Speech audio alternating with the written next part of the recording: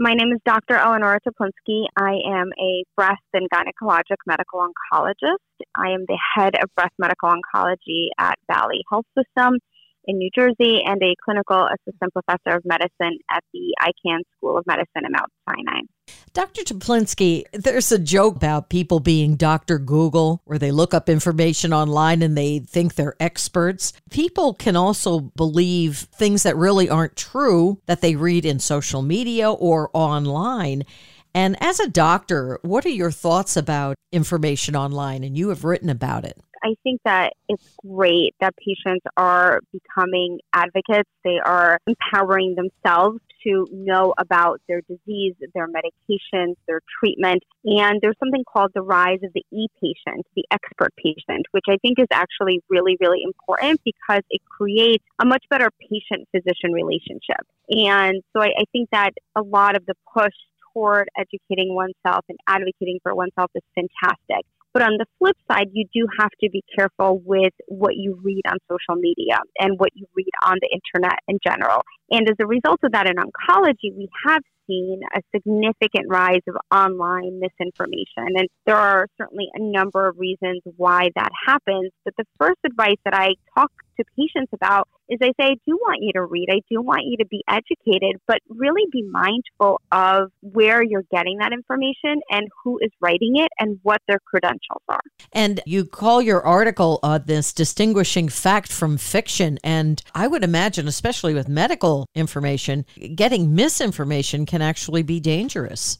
It really can. Unfortunately, there's a lot published out there. Patients will take that to mean truth. And partly, there's a number of reasons why that happens. One of them, there's such an echo chamber that exists, meaning that you can kind of find yourself getting information that supports what you're looking for. And then that creates a confirmation bias where you see what you're looking for and you find it and you believe it. And there's a lot of people that are sharing their anecdotal experiences. And I think that those experiences are helpful. So, for example, if you want to know how you're going to feel on chemotherapy, hearing about what other people experience, I think gives you that some information.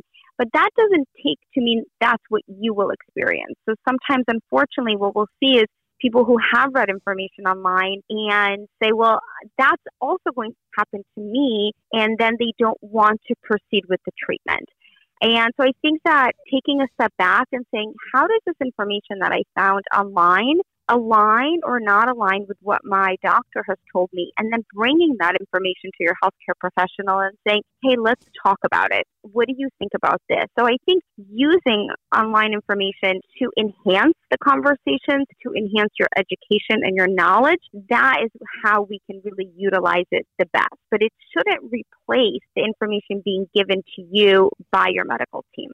I suppose like when you're talking about oncology and you have cancer and maybe it's not going well, you would grasp on to anything that would give you hope. So Exactly. As you were talking about the echo chamber, that's hard to battle against, isn't it?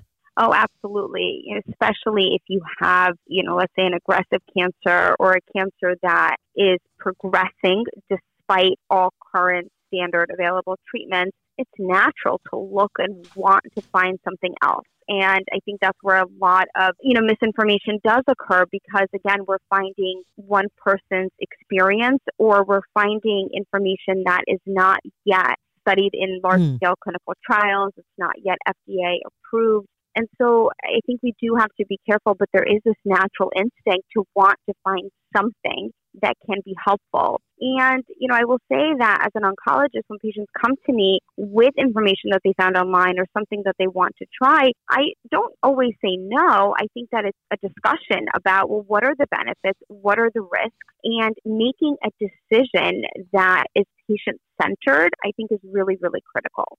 Do you ever find people get mad at you, angry at you, if you say, well, let's consider what you have and maybe debunk what they've brought in on the internet?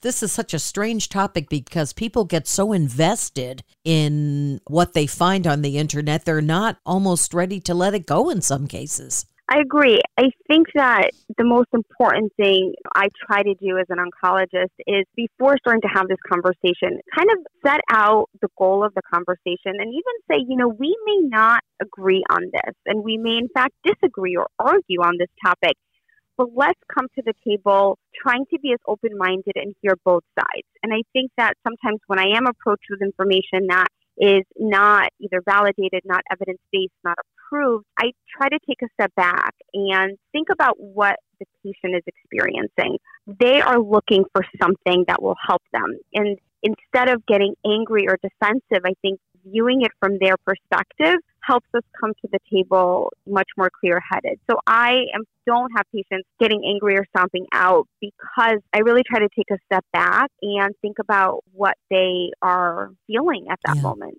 Would you talk about, for a moment, you talk about health misinformation in your article, and you distinguish between misinformation and disinformation, which I think is important. Could you discuss that for a moment? Absolutely. So misinformation is information that is false or inaccurate or misleading according to the best available evidence at that time. And I think this is an important point because sometimes what we thought was true 5 years ago is now no longer true. And so we have to kind of always stay current when we think about misinformation. Misinformation, though, is not the same as disinformation.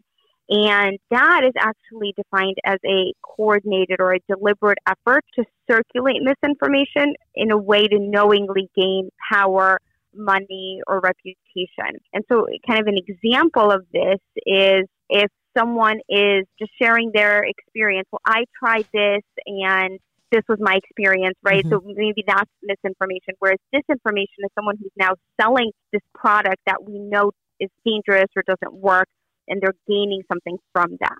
So talk about social media. This has a whole new layer because you're talking to people who are in your life, who are maybe family members or friends of friends. Does that add an extra wrinkle when it comes to medical misinformation as far as you're concerned? It can.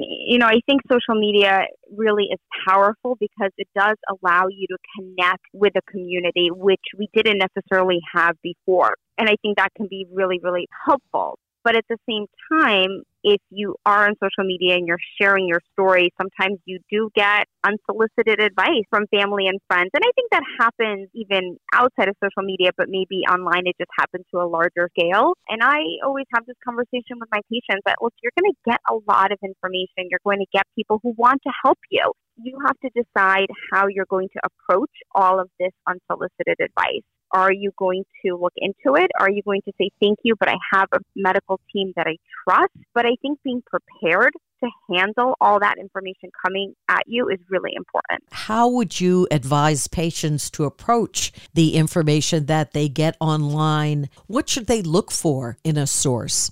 That's a great question. The first step is really asking, where is this information coming from? So if you're browsing Instagram, Facebook, Twitter, and you see something post, go to the source. A lot of times you'll see something retweeted. Go to that patient or that person's profile, and they should have, if it's credible, they should have their credentials on their bio. What is their background? Do they have a website?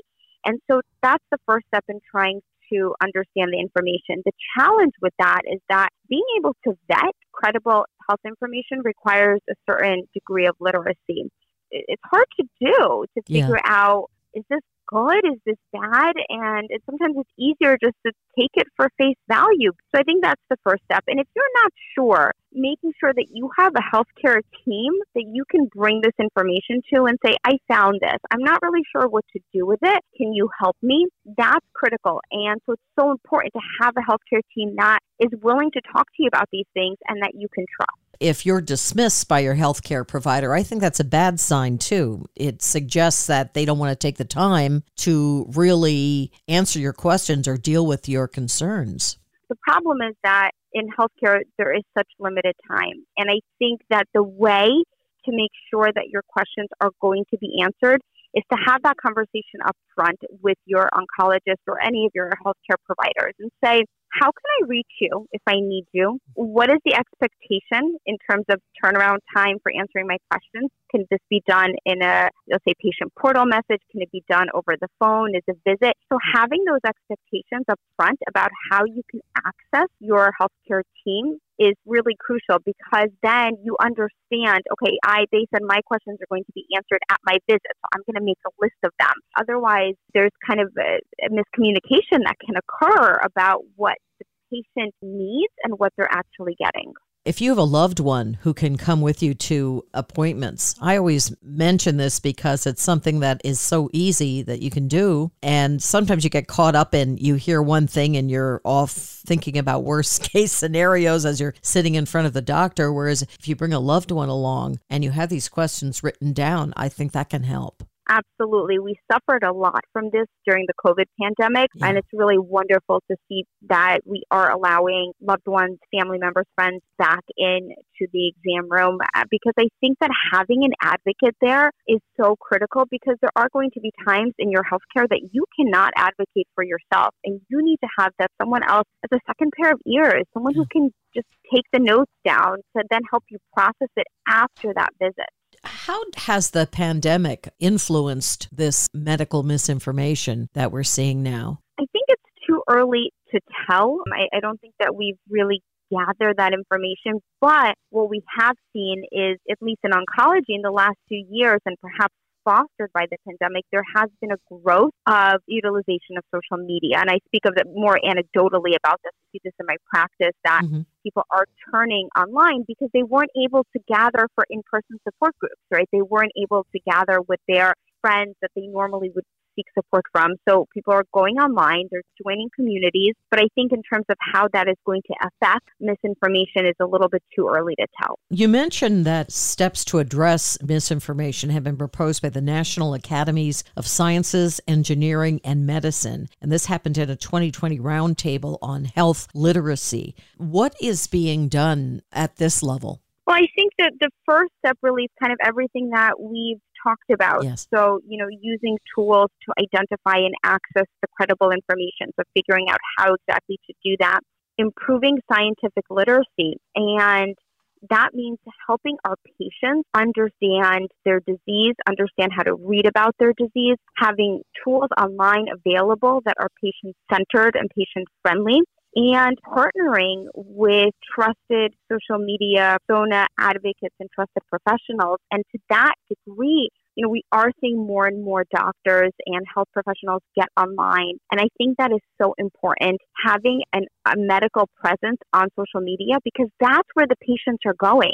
We've got to be present where the patients are. And I think that that's really changing.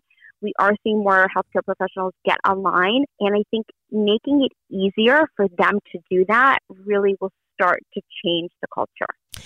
Is there anything that you personally flag for patients and say, you know what, this has not been proven to be true, or you should take this information that you are reading here with a grain of salt? I guess flagging any misinformation that particularly troubles you. One of the biggest things that we see is the use of multitudes of supplements, different herbs, things like that. And that's not to say that there is not a role for certain supplements and herbs, because there is.